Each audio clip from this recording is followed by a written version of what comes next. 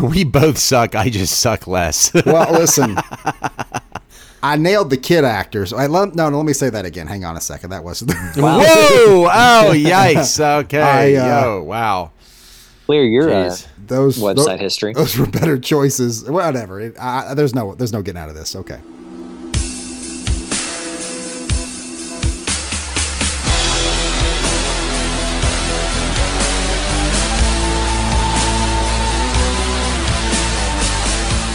Welcome to the Replay Value Podcast, where we deep dive into the movies we all love to watch over and over again. I'm Phil, joined by my brother from the same mother, our co-host on the West Coast, Warren. What's up, bro? In this episode, we're going to talk about the supernatural horror blockbuster, It.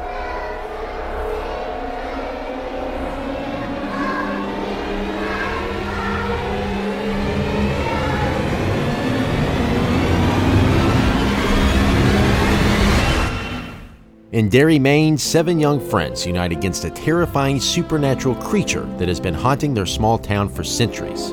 Calling itself Pennywise, the dancing clown, It is a monster of unspeakable power that takes the form of everyone's most horrific fears. Threatened by their worst nightmares, the only way these kids can survive It is together. That's the back of the DVD box. Warner Brothers. Well, listen. I got to cut you off here, Warren. We need to get through this episode as quickly as possible because I hate this movie. I've hated it since I was a kid, since the 1990 miniseries that I watched with Dad. Probably my first experience with like a true horror film. Being scared, like waking up and thinking you're going to see a clown standing there in your bedroom. So for people that don't remember or didn't experience it, originally a TV movie in 1990 with Tim Curry as Pennywise. They did it as a 2-part The first celebrity miniseries. You and I ever saw in person. Oh, that's right. It came to right after Home Alone 2 came out. Yeah. So they did they aired like the first part, or first half, whatever, on like I think a Saturday night or whatever, and then like the next part came out 2 weeks later. The first part scared the shit out of me so much as a kid that I never watched the second part, and I still haven't watched the second part to this day.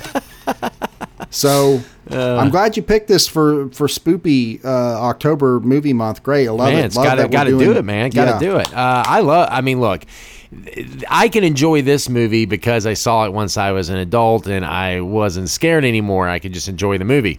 Mm-hmm. The 1990 TV series, well, I'm sure compared to this, like, isn't as scary visually. I'm telling you, oh my gosh. TV series scared me to death as a kid. So, yep.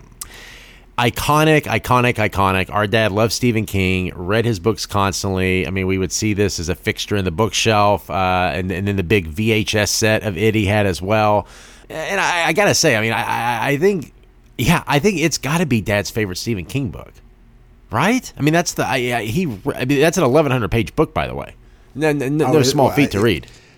Right, which makes it even harder to adapt into a film. One film, of course, it ended up being in 2 films. But yeah, this was one of Dad's favorites. I do remember like I said, we watched it. He was excited. I remember his excitement coming when the miniseries was coming out in 1990. Much to my dismay and future nightmares of me. I'm glad he at least got some enjoyment out of it. All right, well, Warren, so I will say this, that I've only seen this movie. I saw it, it's only, I think, 6 years old now. I saw it in theaters when it came out. My wife and I, Kim, we did go see it with the intent of watching Chapter 2. I actually never saw Chapter 2 until I actually watched it last night for the first time, just to, we'd watch this one for the pod, of course, to prepare, and then I was like, I've never seen Chapter 2. Let me check it out. So I've only seen this movie 3 times. Bro, now. I worked on Chapter 2. You didn't fucking see it. You're an asshole. Yeah, I know. Well, granted, I was just a photo double, but nevertheless. But yeah, I've only seen this 3 times since its release. Again, I'm not a fan of clowns. Okay, I'm like Richie. I don't like the clowns. Okay, but Warren, sounds like a serious problem, man. You should probably talk to somebody about that. It's because of Pennywise. Yeah. Okay, all right. Kick us off though, Warren. How did the film get made? Who made it? Above the Line, based on Stephen King's 1986 novel It. best-selling novel. His 17th novel, and get this film is the 43rd film adaptation of Stephen King's books. Wow. I mean, you just talk incredibly prolific. Yeah, I've read that King, like if a student filmmaker wants to adapt or use his, one of his works for like one of their films, he will sell it to him for $1. Like he'll give them like the rights to make something off of it for $1. So he's just like, yeah, it's crazy the amount of things that originally started from Stephen King that you don't think about, like Stand By Me, Shawshank Redemption, like that come from the mind of this man. Yeah, just a brilliant man, and really interesting too. So I heard this story about him, and I don't know where I heard it, but I was hearing the perspective of somebody that was playing cards, and Stephen King was with him playing cards, and he said Stephen King sat down and he took a cigarette and he just set it right there in front of him on the table. And apparently Stephen King had quit smoking, and he only allowed himself 2 cigarettes a day. Or maybe just one, actually. It was just this one cigarette. So he would lay it there and wait for the perfect time to smoke it. So I feel like that's you're going to quit. You can't go cold turkey. You just give yourself one or two here and there. And you remember, you got the Obama smoking policy. I have 1 in the morning, 1 at night, and 1 whenever the fuck I want. That's not real. Stop it. All right. So the film, though, itself, obviously we've mentioned a few times now that the novel in 86, the miniseries in 1990, property not done anything with since then. So it was never made into a full-length feature film. This, again, when the first iteration with Tim Curry was a TV miniseries, 2-part. So development for the feature started way back in March of 2009. So it's a Warner Brothers property, and they had originally wanted it to be 1 film instead of 2, thinking that they could have combined the back and forth elements between the time jump between the adults and kids into 1 movie, which I don't even know what Warner's was thinking when they did that. So this point being, though, is that is a 2017 release. Development started in 2009. So you're talking about 8 years to get this thing off the ground and released. It's easy to see why, though. I mean, this isn't... You say you're going to make Stephen King it for the new generation. And keep in mind, the first feature film adaptation. Never been made into a movie. Right, yes. Only the TV series. So, which was essentially like a movie. I mean, you got to get it right. Yeah, I mean, two parts, it's a movie, Written by Chase Palmer, Cary Fukunaga, and Gary Dauberman. Well, Fukunaga was originally going to be the director, like in 2012. Yeah, he was originally the director. Yeah, I was going to talk about that. He directed the newest Bond film, No Time to Die, I would say. He made his bones where he established himself as the writer-director of the season 1 of True Detective. That's what put him on the map. Correct, yes, that's a good point. And then Dauberman has done like the Annabelle films, a lot of horror credits there. So, I mean, they had some... So you kind of trusted horror hand...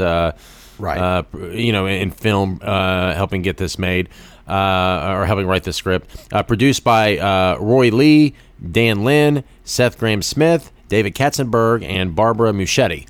So that's the director's sister, the director being Andy Muschietti, who directed most recently Flash. Yeah, the 2023 with Keaton and Ezra Miller. Yeah. And, of course, distributed by Warner Brothers Pictures, which is easy to see how Andy Muschietti got the Flash job. Warner Brothers really, if you look at their history, they tend to latch on to filmmakers and directors. Even HBO does that with their TV shows. You'll see a lot of the same actors in a lot of their shows. So Warner Brothers does it very much as an extended family in show business. Well, that was more common. It's less common now, but where a network. No, you still see it with like Curb. Some of the high-end HBO shows, you still see some of the same actors popping in. Well, what I'm saying is it was more common where a network or a studio would lock down an actor in a contract to where, like, that's, they would... Oh, yeah, that's the old studio system. That's way, way, way long time ago. That's like the days of Lou Wasserman, man. That's what I'm saying. I said old. Anyway, but Andy Muschietti, he... Once you're like in the system, though, it's just like it's on the short list saying, "Oh, who can we get to do this?" So once you prove you can do it, you're kind of you're in the club. So he did chapter 1 and chapter 2. He did direct both It films. So yeah. So I want to touch on the book versus the movie.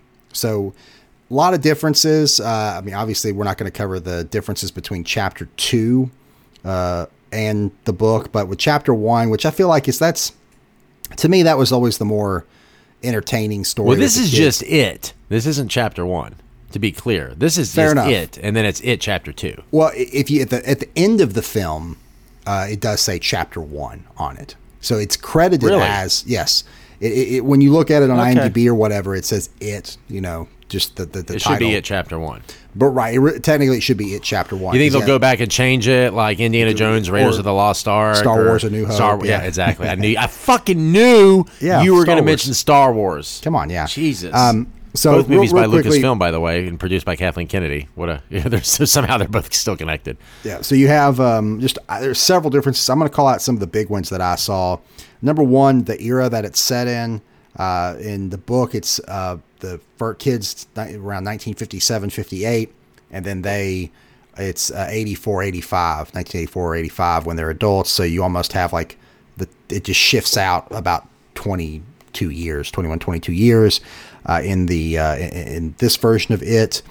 You said you were going to mention the differences between chapter 1 and chapter 2, and you just did. You said chapter 2 is in 84 and 85, so we're just talking chapter 1. I'm just saying the era that it's set in. There's a time. Well, the movie is set in 88, 89 versus the novel setting it in 57, 58. The Loser Club kid years. I said a 21 years difference. But it's two of the iconic decades. You go from 50s to 80s, which I think are the two most revered decades. Well, I don't know. The 70s are pretty popular, but people really love the 50s and 80s. Yeah, those seem to be the most nostalgic of that century. One of the biggest things is how they figure out how to defeat Pennywise and the ritual of Chud. There's a turtle, Maturin the turtle in the books, and he's like very a common figure in like the Stephen King universe or whatever, like a very powerful creature. And like he's like the arch rival or the opposite essentially of It. Of Pennywise. So that's how Bill figures out how to defeat them. That's completely left out. They make a mention of Maturin like as the root or whatever that from the tribe that they get. So the name is brought up, but the whole turtle thing is completely left out. That is more chapter 2. I'm sorry I said I wasn't going to talk about it. I did. Yep. There is. I know I'm not off to a good start here. There is a scene, a very graphic scene in the book where the Beverly and the group, the Losers Club, they all no other way to say this. They all have sex with each other and lose their virginity together. Well, I read about that to cement their bond, but it goes also to shed they couldn't escape the sewers. They had to shed their last vestiges of childhood as like a symbolic thing. Yeah, they're losing their innocence, becoming adults. He was doing a lot of drugs at the time. He even says, like, I don't know why I wrote that scene that way. Yeah, and he clearly didn't have any sexual. There was no eroticism behind writing it at all. It was meant to be symbolic of the loss of innocence and the bonding of their special friendship as a group. But yeah, looking back, didn't age so great. Not in good taste. Yeah.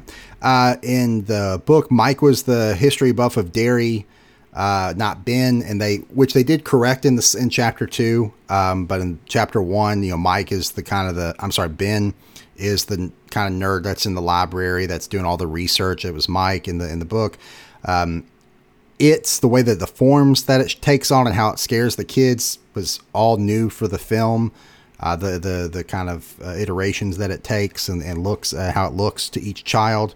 And then lastly, well, you didn't even touch on the best part. Hold on, you mentioned the iterations from the book. You don't talk about them in the fucking book. Pennywise took form of Dracula, Wolfman. That was cool. The creature from the Black Lagoon. Yeah. So I think the main problem is that Warner Brothers got the rights instead of Universal, because if Universal had gotten the rights, then they could have had Pennywise take the shape of the classic Universal movie monsters. That's true. It would have been a distraction. I feel like. I think it's better than that's kind of badass, man. Kind of bad, because then it's the ultimate horror movie. Think about it. Think about it. You got iconic appearances from Dracula and Wolfman, and the fucking It's in there too. Oh, I mean, this is just a smorgasbord of iconic horror film villains. I mean, this is just it's great. And then the last one here is that Georgie's body is found, and the murder is actually even noticed by a neighbor in the novel. So it's clear that it's real. It's real. And Georgie's gone. Whereas that's it's something Bill holds on to in the film, that he still believes that Georgie's alive somehow. Yeah, and even in the book, it's clear. Like they talk about, like they do. I guess in the movie they clean the bathroom of blood, but it doesn't make sense to me that they can see it, the adults can't see it, but then it can still somehow be cleaned up. I mean, if the parent walks in and they're wiping stuff up, do they just see claws with no blood? I don't get how does this break down? I don't. I don't know how this holds up under. A little suspension of disbelief. Also, the fact that they could clean up that bathroom in anything less than several hours. That bathroom, no, you're not getting that place to look normal again. Yeah, I mean, what are you doing with the shower? The walls are stained. You're not getting that red out. It was a little weird. Yeah. So you didn't mention a couple things. I think you. Patrick Hockstetter's character. A lot of these characters were just didn't get a lot of the screen time. You didn't get a lot of the backstory. But in the book, he killed animals. And he was locked. He would lock animals in a fridge so they would die. I mean, he'd torture them. He's a terrible, terrible character. And so, and he would open the fridge to find them when they were dead. So one time he did that to an animal, and Pennywise, was in the fridge as the flying leeches got onto him and then took him into the sewer. Like the leeches, that's how he died. Okay. Yeah. So, well, I mean, that's pretty common when you adapt a book into TV or film, is that you're going to have characters combined, cut back on. It's just to be expected. Yeah. And then the biggest difference, and I don't know why they did it, Bev is never kidnapped in the book. For whatever reason, they added that element here in the film. It works. I mean, it did. I don't know, man. To me, there's a little bit of, look, this is a good movie, and I am just nitpicking right now, but to me, there's a lot of situations that kind of seem lazy. Like, okay, why did Pennywise leave just there? Why didn't he just fucking kill him? There just seems to be because it's a horror film. Yeah, there's some inconsistencies. Well, I would say that, not to jump ahead, but chapter 2, those inconsistencies are much worse as far as like. But in chapter 2, they take you out of the movie. I don't think they're as bad in chapter 1. Beyond, they're just like, Pennywise could have had him there. Why did he leave? It's just like, well, he's toying with them. It's just like, or how many times is a kid going to hear their name and just start wandering into a dark space by themselves? I mean, at this point, you think they would learn not to fucking do that. I mean, but I mean, that's every scary movie, right? But you hear like a family member or something, a voice you recognize, you're not immediately going to be like, because we're only seeing the moments where the kids are, in those situations with Pennywise. They've may only had one or two at that point. Like, there's a lot of situations where they're in a group. One of them hears something, the one in the back, and turns around and just walks away from the group. Okay, fair enough. Yeah. I mean, I'm just saying, a lot of these situations just feel repetitively staged. Okay, well, you got to, whatever. Okay, whatever. It's still a good movie. I mean, we're nitpicking. And we'll move on to the stars of the picture. All right, Mr. DeMille, I'm ready for my close-up. Starring Jaden Martell, but at the time as Jaden Lieberher, and Bill Skarsgård. Co-starring Finn Wolfhard, Sophia Lillis, Jeremy Roy Taylor, Chosen Jacobs, Jack Dylan Grazer from Shazam, Wyatt O'Leaf, and Nicholas Hamilton. Yeah, so I'll just say Jaden Martell, as he's credited now, has been since 2019. He just decided to take his mother's maiden name for his acting credit. Just made a change. That's why it's gone from change your stage names. Yeah, they do it all the time. Yeah. So for Pennywise, obviously Bill Skarsgård, just superb in this role, incredible. But I want to say some what ifs, because there's several for Pennywise. Ben Mendelsohn at one time was almost Pennywise. Would have been interesting. Tilda Swinton, which is funny. Wow. Hugo Weaving, Mark Rylance. Mark Rylance would have been Hugo Weaving would have been interesting. Oh, Mark Rylance. Oh, yeah. Yeah, he's great. So, but actually, the one that made it the furthest was Will Poulter, who he's been in a lot of stuff, most recently in the newest Guardians of the Galaxy. Yeah, he's got the eyes for it. Yeah, they actually said, like, when he auditioned or was screen tested, that he was phenomenal. He was actually essentially cast, but we talked about the development of this film stretched over so many years. He had to drop out due to scheduling conflicts, and that's when it opened the door for Skarsgård. Okay. Actors Mount Rushmore. Who are you putting on it? Everybody? Yeah, everyone. Huge hit, iconic property, everybody. Well, the thing is that I think the reason you do that is because Bill Skarsgård, clearly iconic role. It's going to be on there for him. And, this movie's 6 years old. These kids are still early in their careers. A lot of them, made the first impact in the industry, pop culture wise with it. So I do think, at least for chapter 2, it's a different story. But for chapter 1, it's everybody. Yeah, it has to be. There's no question. Are actors at their peak then? Okay. To me, it's 2. I would say early peak, Sophia Lillis for sure. She was really coming on. I think Sharp Objects, playing in a younger Amy Adams, was like the first I saw of her. That was really her breakout. And that was a very minor role. But she was memorable. I think that came after it, chapter 1. Did it? Mm-hmm. Fuck if I know. But that's the first time I remember seeing her. And maybe I saw, that's the first time I took notice. I think it was after. Yeah, I'm pretty sure it was after. I think it was really the first thing. No. Hold on. When's Sharp Objects? I'm going to call. I think Sharp Objects was 2018, 2019. Shit, it was 2018. Damn it. Yeah.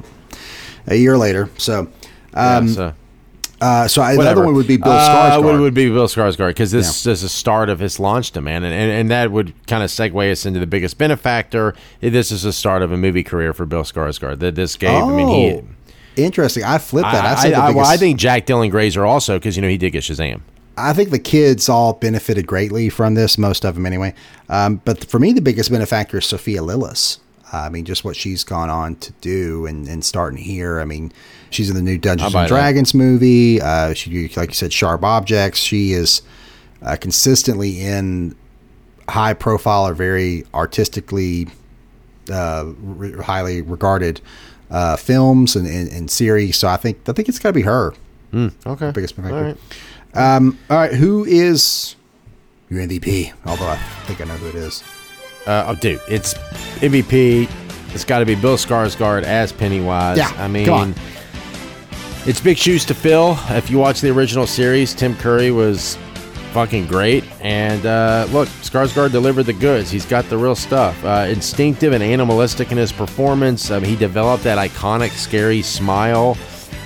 And you can see the inspiration in his work from Clockwork Orange, The Dark Knight, and Silence of the Lambs. Those are some great films to be referencing and being inspired by, and it shows in the work. Bill Skarsgård as Pennywise, absolutely unbelievable. Yeah, he even talked about the inspiration from Ledger's Joker from Dark Knight, but that would be like a real person, whereas he is playing it like as someone who's not real. This is just a fantastical, evil creature, but he's so good with the facial expressions, like what you were saying, as far as what he crafted there.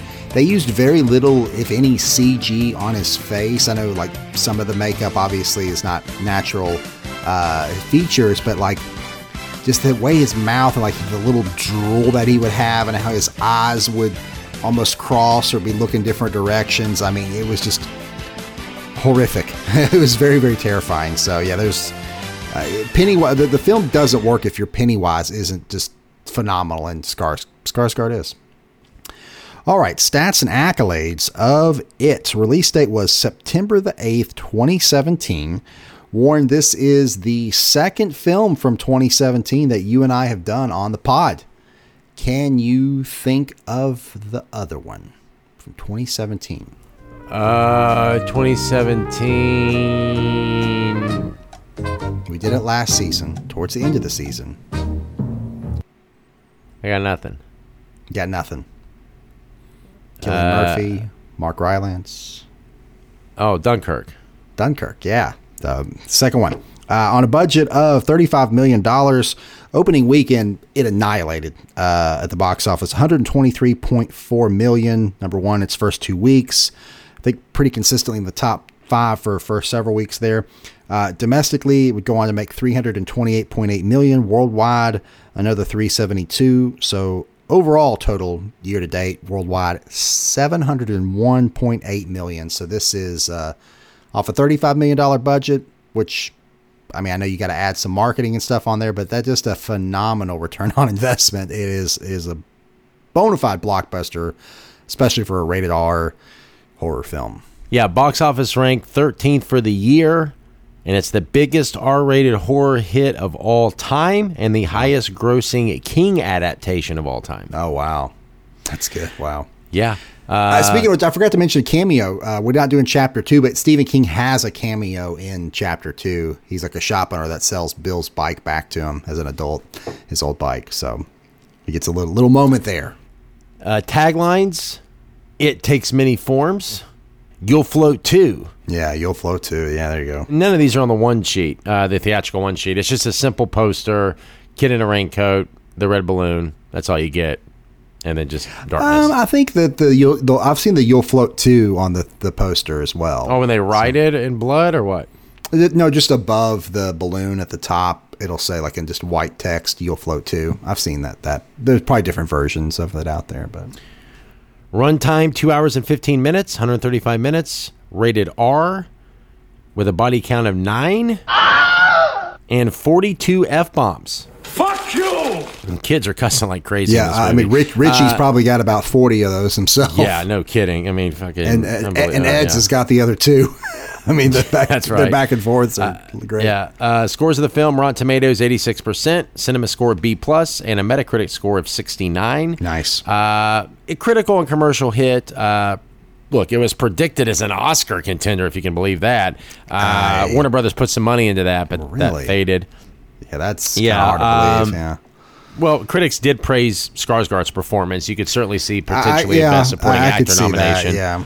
So awards of the film: no Oscar, BAFTA, or Golden Globe wins or nods. 10 wins and 46 nominations. Saturn Awards, Golden Schmo, Fright Meter Awards, MTV Movie Awards. Saturn Awards. That's a big. Yeah, it's like for fantasy, sci-fi. It's mainly focused on that. They've been around a long time. Guys are deserving of those. Yeah, the Oscar things, that would have been a surprise. Yeah. So the question is, did Skarsgård get snubbed as Pennywise? I think he did. Just the fact that it's that iconic of a character and that he wasn't nominated. He's that great. I don't know. It doesn't feel right. Okay, Grammy Record of the Year for 2017, 24K Magic by Bruno Mars. And then the number one song that week was, I hate to even say it, I hate to taint our podcast by mentioning this song, Despacito by Luis Fonsi and Daddy Yankee featuring Justin Bieber. Please move on. Please get us out of here. Movies of the year, top of the box office, number one. You're going to love this. Star Wars Episode 8, The Last Jedi. I don't love that. I hate that movie. It's horrible. You do, but you got to love them dropping Star Wars in here. All right, whatever. Number 2, Beauty and the Beast, the live-action adaptation. Number 3, The Fate of the Furious. Number 4, Despicable Me 3. And then some honorable mentions. Spider-Man Homecoming, Justice League, Lego Batman, Logan. Oh, yeah. All superhero movies. Lego Guardians Batman, of the Galaxy Volume 2, Thor Ragnarok, and Wonder Woman. So all superhero movies. Wow. A lot of them. Yeah. Wow, good Lord. Oscar winner for Best Picture, The Shape of Water. Yeah. Dude, she fucks a fish. I mean, that's, Okay. that's definitely a 4-word summary of that film. Yep, it sure is. She fucks a fish. Okay. Really, man. Jesus. I like that movie. I like it. I can't believe it won Best Picture. I mean, there is. I can see it winning Best Cinematography because the director of photography is amazing in this, but or amazing in Shape of Water. But no, Best Picture. Come on. And a Razzie for Worst Picture, The Emoji Movie. Yeah, it's pretty bad. Have you seen it? No, actually, I haven't. But I've seen enough to know that it sucks. Can only imagine it's got to be terrible. Movie ticket price in 2017 was $8.97. Adjusted for inflation, that's $9.16. World events of the year. Solar eclipse lasted 93 minutes. The term fake news was born. NFL players kneeled during the national anthem. Britain triggered the Articles 50, Brexit. Brexit, yeah. Terrorists bombed Manchester Arena during Ariana Grande's concert. The tragedy of the Las Vegas mass shooting took place. Oh, wow. Man. Yeah. Terrible year. A lot of bad shit, man. Time Person of the Year, the Me Too movement. And just to mention, because we're doing stats and accolades, I can't not mention this. There's some connections with the number 27 in the movie It. The film was released 27 years after the TV series. It returns every 27 years. I didn't even think about that. Wow. And this movie was released 1 month after Bill Skarsgård's 27th birthday. Oh, whoa. That's pretty cool. Okay. And 27's already got a funky number, what with celebrities dying at the age of 27, so it's already got some correlation in the lexicon. At least the number anyway. Yeah, that sums it up. Good. Strong finish here for old stats for It with the number 27. We're moving on. Kind of like your fucking fan Mr. theory. DeMille, I'm ready for my close-up. Yeah, nice move. Man, shit. Moving on. 2. Our best scenes and lines from It. So, I'm expecting, I went pretty heavy in the horror scenes, stuff that kind of freaked me out the most watching it, and I'm going to assume you did the same. What's your runner-up for best scene? My runner-up, man, there's a lot to pick from, but I'm going to have to go with the slideshow. Fucking gripping, man, and scary as fuck. Great. Look, that's where Georgie disappeared. There's the ironworks and the black spot. Everywhere it happens, it's all connected by the sewers. And they all meet up at the well house. It's in the house on Depot Street. You mean that creepy ass house where all the junkies and hobos like to sleep? I hate that place. It always feels like it's watching me. That's where I saw it. That's where I saw the clown. That's where it lives. I can't imagine anything ever wanting to live there. Can we stop talking about this? I can barely breathe. This is summer. We're kids. I can barely breathe. I'm having a fucking asthma attack. And I'm not doing this. What the hell? Put the map back. I have that as a strong honorable mention. That's pretty good. Really in the garage there, Bill's garage. Man, that is a freaky scene. That's pretty good. Dude, there's some really creepy shit in that scene. And that is one time where the only reason they got away is, in fact, doesn't one of them... No one actually gets hurt in that scene, but the only reason they get away is because they open the fucking garage door. Like, that's scary as shit, and they got out of it. Like, he just go away because he wanted to go away when he could have killed him, like some other scenes. Like, that actually had a compelling end, and that's why it's my runner-up. Okay, I like that.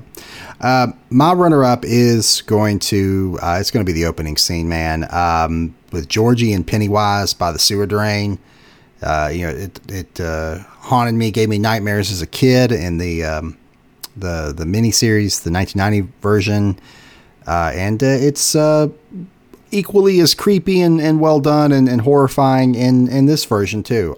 So I'm gonna have to go with that as my runner-up. It's like, again, it's iconic with it's even on the poster with Georgie in his yellow raincoat and that whole introduction to Pennywise and that interaction with Georgie is it's the stuff nightmares are made out of.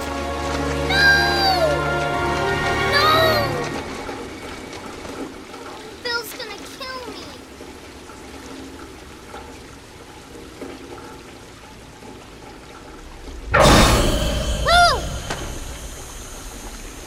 Hiya, Georgie.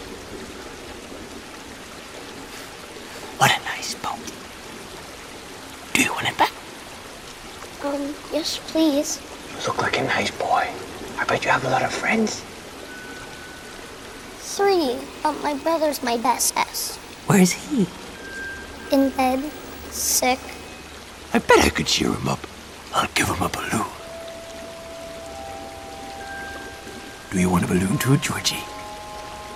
I'm not supposed to take stuff from strangers. Oh, well, I'm Pennywise the dancing clown. Pennywise? Yes, meet Georgie. Georgie, meet Pennywise. Now we aren't strangers, are we? How is that your runner-up? How I is don't that your runner-up. That is my winner. What the fuck is wrong with you? That is the most iconic scene in the movie. It's one of the most iconic scenes in all of horror in film history. And when they announced the remake of this movie, that's the one scene you can't wait to see how they did. Yeah, that's true. Maybe in hindsight, I made a mistake here. However, I'm sticking to my guns. Not only is it when Georgie meets Pennywise, it's when the audience meets Pennywise. Come on, man. You love opening scenes. What the fuck is wrong with you? It's my runner-up, okay? My winner, though, is the... listen, there's nothing more iconic than... well, there's several things that are iconic and, synonymous with horror. But one is a haunted house. And when the kids go to the house on Neibolt Street and go in there and that whole sequence of them, I guess it's really not all of them. It is Richie, Bill, and who else goes in there with them? And Eddie. The three of them go in there, and just like the whole clown room with Richie. That entire thing where they're going through that house is just a great horror moment. Love a haunted house. But one thing I love, and then they actually do it again. It's so good. They actually have that kind of scene again in chapter 2 where they pick a door where it's like scary, very scary, not scary at all. Yeah. HBO Max has that when you get October 1st. They'll have that when you're picking scary movies. They actually have that on the streamer. Oh, really? Oh, yeah. That's good. I did not know that. So they had that. And then, of course, the not scary at all is, the someone hanging, like decapitated, I think. But I just specifically love that in the haunted house. Maybe I should have had that as my runner-up, but still, it's very, very high ranking for me. And then my only honorable mention, other one is the with Beverly in the bloody bathroom. That scene where like the hair comes up and grabs her from the sand and the blood shoots everywhere. I mean, it's just I had that. That was great. Very Shining-esque with blood, another Stephen King, but so it that's it for me. What about you? Honorable mentions. You even mentioned the doors. You mentioned. I'm like looking at my whole honorable mentions here. Yeah, pretty much. Okay, one honorable mention. I compressed the honorable mentions. Look, you the haunted house. So, I compressed that into kind of one sequence. Yeah. Yeah. Well.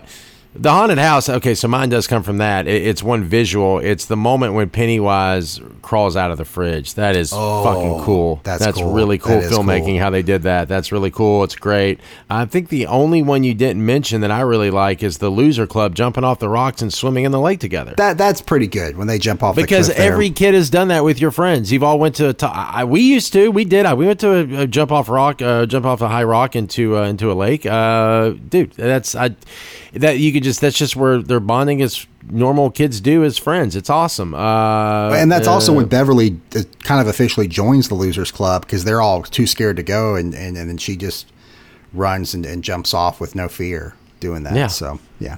Yeah. So, love that. Yeah. Very good. All right. Best lines from the film. I'll start us off here with my runner-up. It is a Richie line. Whenever it's right after the rock fight, which is actually probably another good honorable mention for seeing the rock fight there in the quarry or the Barrens. But it's when Richie says to Henry Bowers, "Go blow your dad, you mullet-wearing asshole!" Oh man, had that as my runner-up. So we finally match up there. We should have matched up for the winner, but we fucking at least matched up for at least we runner-up there, line. Yeah. Jesus, okay. dude. What? Did we just become best friends? Yup. You don't have the fucking paper boat in the rain as the winner scene. Paper boat. Dumbass. SS Georgie, man. That's a great line. Okay. So we might match up on the winner too. What you go ahead. What's your winner? It's Richie, man. Welcome to the Losers Club, asshole. No, we didn't match up. Nope. The more iconic line, and that's a good one. I do like that from Richie, but is from Pennywise when he says it's kind of said a few different ways, but specifically where he says, "Where you going, Eds? You'll float down here. We all float down here." That just the you'll float too, or you'll float down here. That whole floating thing, the call out by Pennywise of that is it's most iconic, most associated with the film, and that's my winner. Where you going, Eds? If you lived here, you'd be home by now. Come join the clownets. You'll float down here. We'll float down here. Yes, we do. Okay. All right. I think Richie has all the quotable lines to me. He's either has the best line or he's plays a part in a really funny exchange. Yeah, but the "you'll float down here," you can't deny the iconic. It's iconic line. You got to have the "you'll float down here too" part. Yeah. Okay. Honorable mentions. Just a couple from me.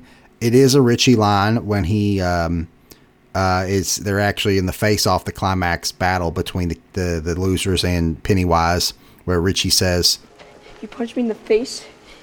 You made me walk through shitty water. You brought me to a fucking crackhead house. And now, I'm gonna have to kill this fucking clown. Welcome to the Losers Club, asshole! Richie stepping up. It's a badass moment. So I love that. And then one by Eddie where he says to his mom, they're gazebos. They're bullshit. Gazebos instead of placebos. Yeah. Which I didn't mention this in the casting, but the actor who plays his mom. He got the line wrong and they kept it in. Oh no. I think it was meant to be that. You think they wrote it that way? I think so, yeah.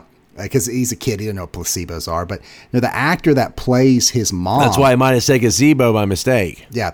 The actor that plays his mom in chapter 1 plays his wife, a different character, but it's played by the same actor, plays his wife in chapter 2, 27 years later. So what? Because he's such like a little mama's boy. He's attached to the hip of her. So he married. That's like an inside joke they made. Yeah, like his mom. Yeah. And then my last one here is when Henry Bowers is out shooting his dad's gun, but his dad, there's a police officer, comes up to him and puts him in his place and scares him, and then says, "Ain't nothing like fear to make a paper man crumble." That's a good line. Yeah, as fucked up as the Bowers are, it's a good line.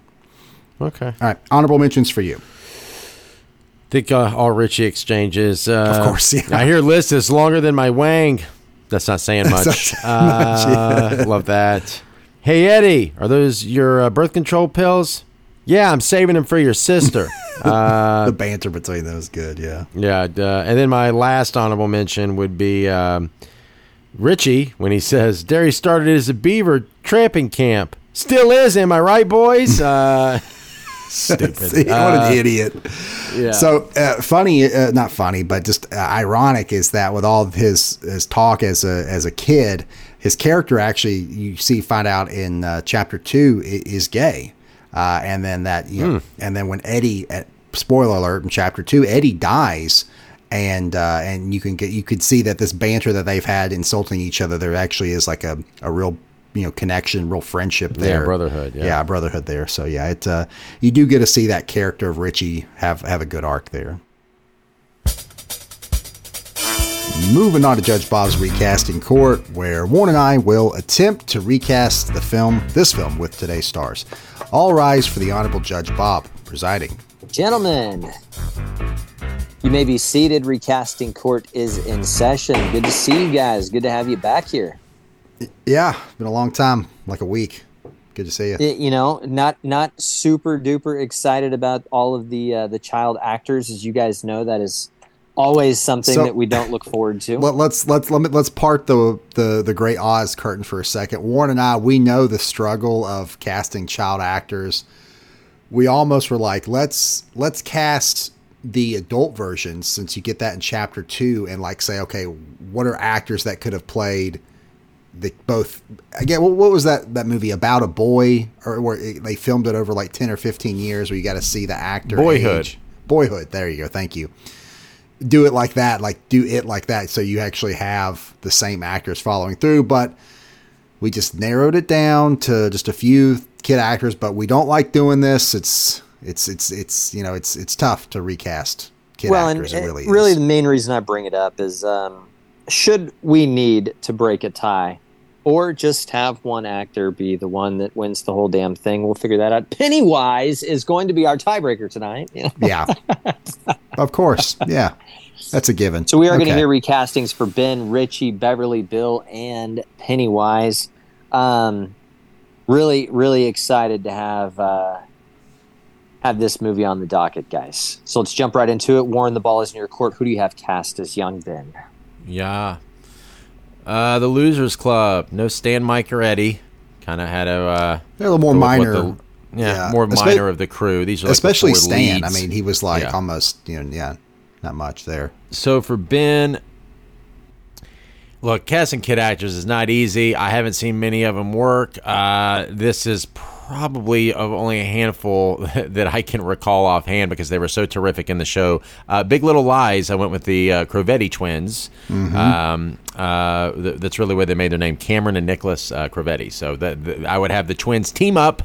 You got they're under 18. You have limited work hours, so I'm really getting more out of those. I'm being able to get more scenes shot with my Ben. So there you go.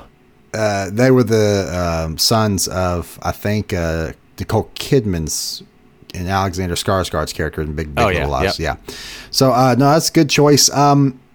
The only thing is like they could do like the grow up and be the older version of Ben that's all like svelte and in shape, but like the younger version of Ben that's a little like the nerdier type. I think it's a little bit of a stretch there.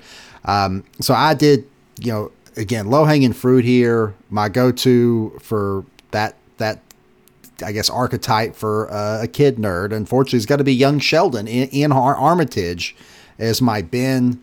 I could see him growing up to be an architect. He's very intelligent, but at the same time, somewhat of a social but if you outcast. watch Young Sheldon, he has more. It's funny within Armitage because that's my Richie. Because if you watch Young Sheldon and then you watch Finn Wolfhard in this, he's kind of a smart ass in the same way that Young Sheldon is. So I almost feel like it would be a natural fit for him to slide into Richie.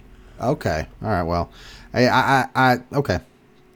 It's interesting. I think he's got he could do either one. The Crovetti twins, though, they're not social outcasts. I got a $50 chip in Vegas that Ian Armitage turns into the next Ryan Reynolds. That kid is so fast and witty that if he stays with it and gets some comedic chops and some things going behind him, watch and see what this kid does. Watch and see. Warren, you had a more compelling argument. You are going to win the Carvetti twins. You told me not to give you a hard time with the names, but it's Crovetti twins. But I think the audience knows not to expect much from me in the way of pronouncing names. No, not you. It was Bob. Bob said Carvetti. Okay, yeah, Bob, get it together. What the hell, man? Yeah, man. Jeez. Moving on, we've already got Warren's recasting for Richie, and he's made a compelling argument as well there. So, Phil, take off. Who do you have cast as your Richie here? Well, so this is the mouth. I mean, this is the Corey Feldman from Goonies. This is exactly he's the mouth character. I mean, that's the approach that you have to take. I went with Archie Yates from Jojo Rabbit. Was kind of like the sidekick there. He's very much in the Losers Club. He's not like the popular kid that can run his mouth. He's just full of one-liners and things that he thinks is witty. I think he'd be a very funny Richie. Warren, do you have any counter or anything? Like I said, you already had kind of stated your Ian Armitage argument there. I don't want to keep you off the floor. If there's something you want to add, feel free, my friend. No, I mean, I think it speaks for itself. Look, I've watched Young Sheldon. He is very witty, very quick, and Richie is the embodiment of that. But it's a different character. So, again, I think his skill set as an actor plays to Richie. Yeah. Toss up on this one. I'm going to go with Archie Yates. Well done, Phil. Fuck. Thanks. Well, it's always tough because it's like, oh, do you have a counter argument? It's like, hang on, let me think of a way to talk shit about this character. you don't want to do that. I think that we have a very talented pool. Like the Razzies a couple years ago when they nominated a minor actor. Like, what the hell is wrong with you, man? You can't nominate a kid. Yeah, anyway. Jesus. All right, we'll keep it moving. Phil, who do you have cast as your Beverly? Beverly, I would say this actor, along with Bill, has to have the most range, most talent amongst the kid actors here. So I did look for a lot of talent in my Beverly. I thought Warren and I would match up here. I went with Julia Butters from Once Upon a Time in Hollywood. How old is she now? 14 or 15. So Really? Yeah. Shit, I thought she was younger. Fuck. Yeah, I know, you still think of her. I thought she was still 10. So I thought she was still 10. So I was like, she's too young. It's going to be eligible here for the pod pretty soon. We're doing it the day it's eligible. The day Once Upon a Time in Hollywood is eligible, we will do it. I think it's next year. Yeah. So. Yeah, no, July 19th, 2024 will be the 5-year mark. I know the theatrical release date, July 19th. So like mid-season classic then, yeah. We'll probably bump a 50s movie, pop in Once Upon a Time. It is a mid-season classic. That's an all-time great. A little segue here. Is this the most impactful movie in your adult life that you have seen? I mean, Once Upon a Time? Yeah, because we all have movies that, different stages in life impacted us and really, Yeah, no, it is. It's kind of cool we're talking about both these movies because I worked on Chapter 2. So I've met all these actors. I met the director. I've been around it. So it's kind of interesting doing a movie on the pod where I've worked on the franchise. That's a first. And it's the same thing with Once Upon a Time in Hollywood. When the movie came out, I was fortunate enough to get to go to a screening with Leonardo DiCaprio and Brad Pitt. Yeah, and I got to see them. Yeah, I got to see them, together. The whole cast. Julia Butters was there too. When the movie was coming out. So it's, I don't know. It's just, I have a special relationship with both of these movies. And so the fact that it's a hell of a coincidence they're both somehow coming out. That's why I thought you would put Julia Butters in for your Bev. Yeah, you would think. Surprising. Idiot. Yeah, pretty stupid here. Call an audible? No, I should. I didn't know. I still thought she was 10. What is wrong with me? Yeah. So, look, I thought of Sadie Sink, right? Too old. It's like She it's a weird plays a thing. little It's older. like those Stranger Things, which you would expect to have an appearance, a heavy hand in the cast of this. They're all too old for these parts now. All too old. And even a real Stranger Things cast member is actually in the real cast. So it's just kind of aged out. 7 years ago, yeah. Exactly. So for 6 my years Bev, ago, excuse me, 6. I went with Marseille Martin, who I know she's 17, almost 18, but she plays younger still. She can play younger. She plays younger, as where Sadie is playing more high school. Yeah, and I think that they're just the way that the character is written is there is a little bit more maturity there compared to the rest So of Marseille the would kids. lean into that, I think. I would say so, yeah. That casting is going to go to Julia Butters. Fuck. Let's jump in to Bill. Phil. Who do you have as Bill? Phil. This was the easiest one for me. The first recasting that I did, we talked about the depth of talent for Beverly. You need that for your Bill as well. I mean, just to nail the stutter down. And there's certain, Warren could speak to it better than I can, skills as an actor that you take for granted from Jaden Martell in this film where he just, he is the leader of the group. And you got to have talent to pull that off, just like Jaden did. I went with Jacob Tremblay as my Bill. He's got it in spades. I also had Jacob Tremblay as my Bill, the leader, and clearly the biggest star in his category. Again? What? Did we just become best friends? Yup. Yeah, that was the easy one there. Yeah, biggest star in his casting category. He's the DiCaprio of his type. I mean, he's literally top of the list. You do that, yeah. Well, and you do a Boyhood thing with him. You wait for him to 27 years, and you or at least 15, and make part 2. I don't even think he's agreeing to that. He's such a big star now. I'm kidding. Yeah. So, going into the final casting here, please understand, Warren, if you win this, we will have a tie. Ergo, Pennywise is going to be the deciding factor tonight. Oh, wow. Buzzer beater recasting down to the wire. Pennywise. And I got to tell you, Omaha 220! I really hope you guys kind of go in depth on your castings because both of these names are fantastic. And I am very excited about where you guys are going to take this. Yeah, well, I think I have got the championship goods here. Well, I'm gonna let you go first since let's see if you can go full Brady mode. Okay, yeah. Okay, I got the ball. I'm gonna go in and take it, score in overtime. Not even to give the ball back to Phil. This is a walk-off touchdown. Okay, let me tell you something. My Pennywise, just gonna tell you where I was coming from. Thought of Jackie Earl Haley. Oh, terrific character actor, terrific. Who would really low-key be great at this. But, we're recasting the actors of today. And when I think of the actors of today, And I think of who is probably going to win the Best Actor Oscar this year. He's been great for years. It's his time to shine, and he would be truly horrifying, terrifying, scary, and even scarier, I think, maybe. If anyone could do it, this guy could. As great as Skarsgård is, my Pennywise, drumroll please, Cillian Murphy. Cillian Murphy. Wow. I thought about him. That's pretty good. I'll hand that to you. I mean, he's got the eyes. If you cast him in creepy. this, does his name go above the fucking title on the DVD? Oh, it's It. No, it's Stephen King. It's It. No, sorry. It's iconic. God, no, you can't do that. This so isn't it hot above right above the headline. No. That Cillian's so hot right now. That Hansel. Yeah, so I'll give you my honorable mention here first, Bob. I know we haven't really mentioned a lot with the kid actors. You just, it is kind of. Yep, don't go down that road. Yep. So I thought of Taika Waititi as low key would be kind of an interesting Pennywise. I think it was. It'd be fun to see what he did with it, but he typically acts in things that he is the producer on, right, or director. Yeah, and you're not having an it with. Like watch him in Our Flag Means Death. You can kind of see a little more serious aspects of it. Anyway, I couldn't commit to it though. And I love when he goes off the rails in Free Guy. What are you talking about? Oh, that's man? true. Yeah. He's pretty good in that. He's got good range. He does. He's sneaky talented. However, for my Pennywise, I did want somebody that's talented, a little wacky. I mean, he can act like you could see him doing like the crazed clown. I mean, the physical aspects of Pennywise, and it's just like if he leans into it, there's just this unnerving creepiness to him that he can put on camera. I went with Nicholas Hoult as my Pennywise.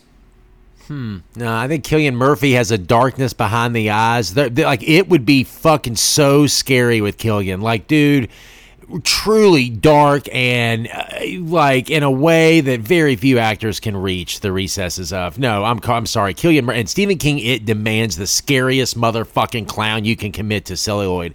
Cillian Murphy is Pennywise. End of discussion. I can't say anything against him. I think it'd be great. I just think that I would like to see this Holt's take on the character. I think it would be, it'd be good. I think he's great, and I think seeing him in something Nicholas like this. Hoult. If you're listening at home, you got to look up this guy, because when you see his face, you'll be like, "Oh my god!"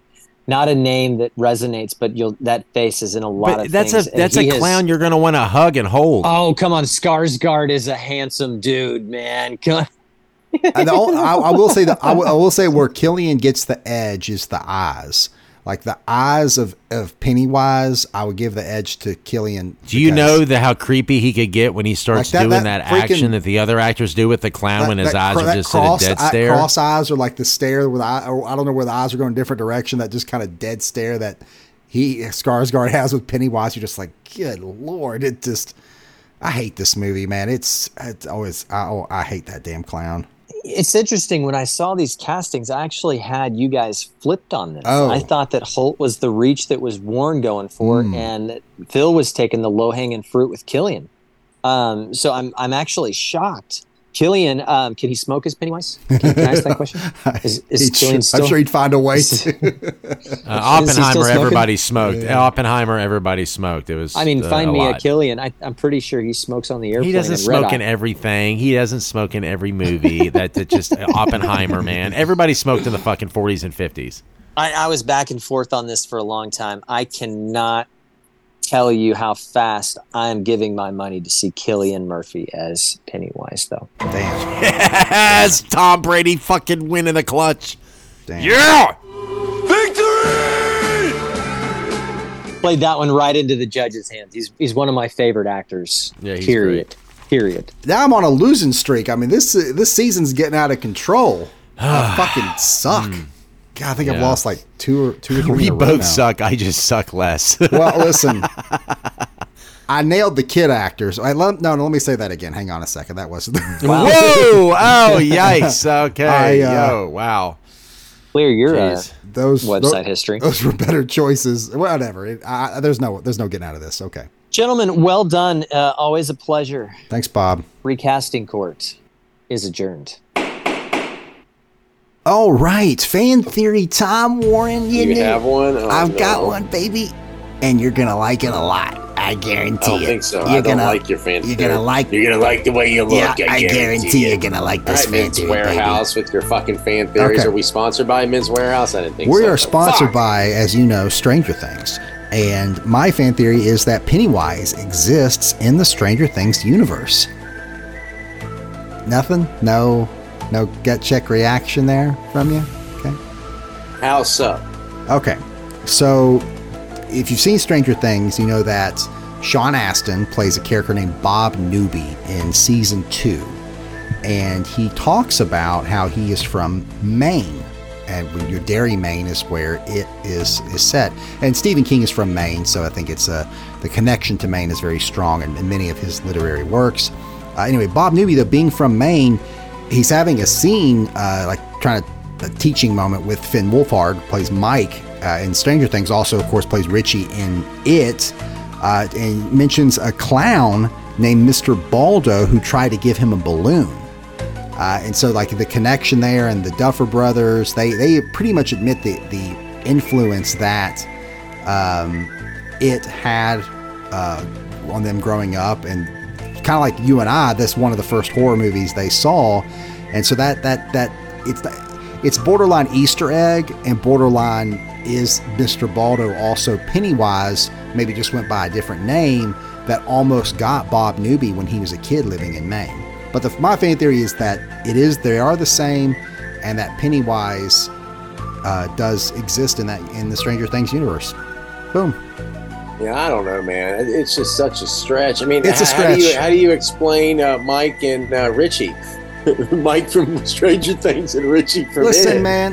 I just said that it's going to be like two Flashes, the same director. I didn't say. Andy Listen, Muschietti's got two versions of the same person. I didn't say. I didn't say. Yeah, that's true. I didn't say that the films were connected in the same universe. I just said that the character of Pennywise, it exists as a horror creature in the Stranger Things universe. That's it. Not that the movies are connected. Well, no, Derry, Maine, and Stranger Things is like in what, Indiana? Well, no, I'm saying, but Bob Newby is from Maine, though. But you're right. Stranger Things is in Indiana, Hawkins, but Bob Newby comes from Maine. He's from out of town. So. Yeah, man, you're really stretching it here. It's a fun stretch, though, to kind of imagine that. I mean, it would be cool, right? But yeah. Okay, but I don't see any actual credibility there. I just think you're fucking using your imagination. Oh yeah, I just like it. I like it, baby. Okay. Dumbass. Yep. And we'll close out the episode discussing the legacy of It. It's fucking 7 years old, man. Yeah, I don't know. I mean, it takes 20 years for a movie to even be considered a classic, minimum. So I mean, it's just probably one of the newer horror films that we've done. We wait 5 years for eligibility on the podcast. This is 7 years old, so it's just fairly newly eligible. The sequel wouldn't even be eligible yet, Chapter 2. That's a good segue. Talking about the It franchise. Look, we got the TV series, you got a book, and you've got a feature film. So you kind of have one adaptation in each major medium of entertainment. No video game, right? I don't think so, unless there was some sort of Fortnite connection that I'm not aware of. I feel like we would have where you found could play as Pennywise. Skin doesn't count. Yeah. Skin counts. I'm sure a Call of Duty Pennywise skin or something like that, I'm sure exists out there. But no, as far as how would you even adapt this into a video game? It'd be pretty cool, but no, nothing like that. So yeah, just Chapter 2 in 2019, the miniseries in 1990, the book in 86. That's what started it. And then there is a Welcome to Derry prequel series was originally slated to come out on HBO Max, or now called Max, in 2024, with Andy Muschietti coming back to direct several episodes of that. It's going to take place in the 1960s and kind of talk about Pennywise's origins. So a prequel series, like I said, principal photography began in May 2023, but is on hold right now due to the strike, the actor-writer SAG-AFTRA strike that's going on. So I highly doubt that it will come out in 2024, but it's in development. Yeah. Well, the writer's strike just got came to terms, so just gotta get the actors figured out when we're back to business. I heard that they just got video games added on. I didn't think it was coming to an end. Oh yeah, video games. Yeah, they just did add video games. I got the email for that. Yeah, look, the writer's strike's over. I think at best, if they get things resolved with the actors, maybe they'll be back in production by Thanksgiving. Is it over? The writer's strike, yes. Oh. They came to terms. Oh. You got all 4 CEOs, man. Warner Brothers, Disney, and Netflix are sitting in person negotiating. That's hot news. That happened today. I wasn't even aware of it. Oh, my gosh. Yeah, as the time of recording. Wow. You're more on top of it than I am. Well, I am in LA, so. I am in the industry, baby. Spoofs, American Dad, The Simpsons, Robot Chicken. It's pretty much it. You know, again, haven't been around long. Well, I mean, those are mainly Pennywise. I think a lot of those spoofs maybe even have happened before that. Those spoofs would have predated. No, these are directly come off of. Okay. Yeah, that's what it's. And you can tell because the 1990s. The Pennywise is so specific in this iteration. Right. This one has more of like an 1800s Renaissance style with the frills around the color. The look to the Pennywise than Tim Curry's Pennywise did in the 1990s, which is more appropriate because he's been around so long. Correct. Yeah, it does make sense. Yeah. Homages and references. There's a poster of Gremlins, which we just did. The Goonies, Beetlejuice, and on the marquee you see '89 Batman. Oh. And this movie references Freddy's dead final nightmare. Freddy takes form as a sexually abusive father in the same way that Pennywise does. More so and that's book. One of the films, or there is a Nightmare on Elm Street 5 is the film on the marquee of the cinema that they walk by in Derry in the film too. So, yeah. Themes, messages, life lessons of it. I mean, I think the number one leading theme is the loss of innocence. Yes, absolutely. Being a kid is learning how to live, and being an adult is learning how to die. Well, I mean, it's true. I mean, that's and these kids. I mean, that's what they're going through. And some of them are actually going through the latter half of that.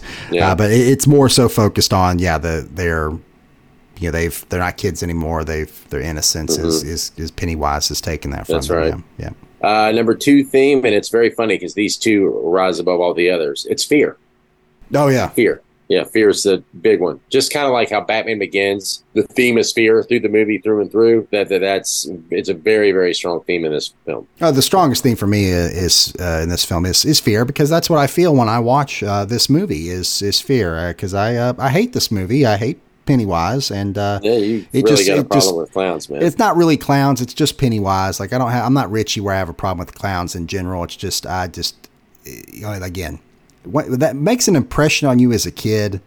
Pennywise does. It's hard to that character get over that. So I just stay away from the movie, usually. And then so you're like, oh, we're doing it for the podcast. I'm like, wonderful, great choice, thanks, bro. Fucking asshole. Hey man, you got to do it. This is one of Dad's it's one of the biggest horror films. I watched it a lot.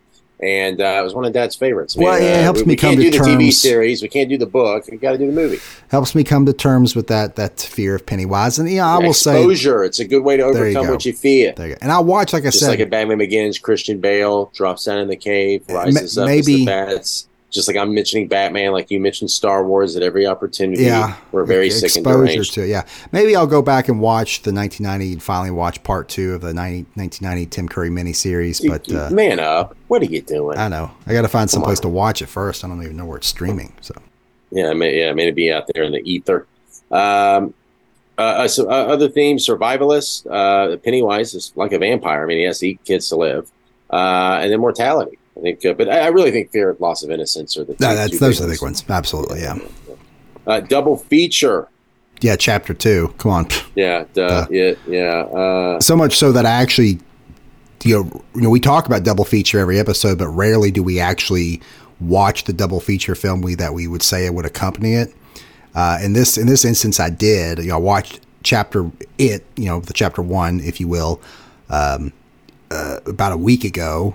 To prepare for the pod, and then I watched chapter 2 last night. It's 2 hours and 49 minutes, by the way. Chapter 2 is. Watch the whole thing last night. It's ridiculous. It's good. I mean, It's okay. Really long. Chapter 1 is superior in a lot of ways. Oh, for sure, it's far superior. Two had a lot of hype too because you had some big stars playing the adults, but Sure. I just ultimately don't think it delivered. It did not. It just fell short.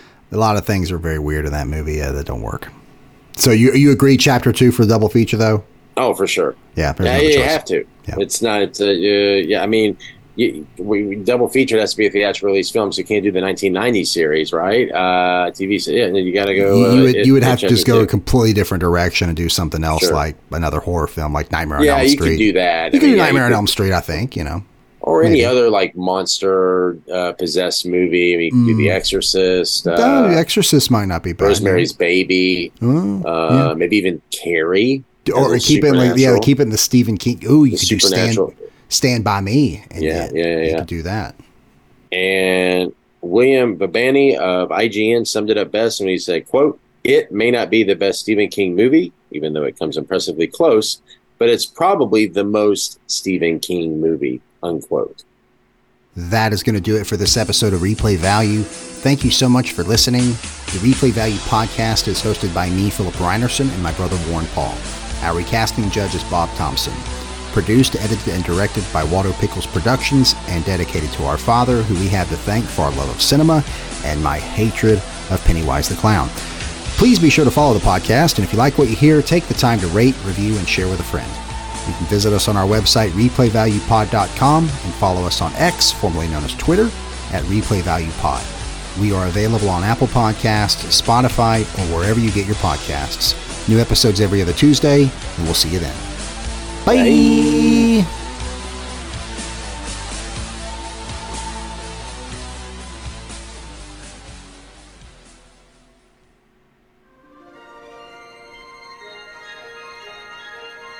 This has been a Waldo Pickles production.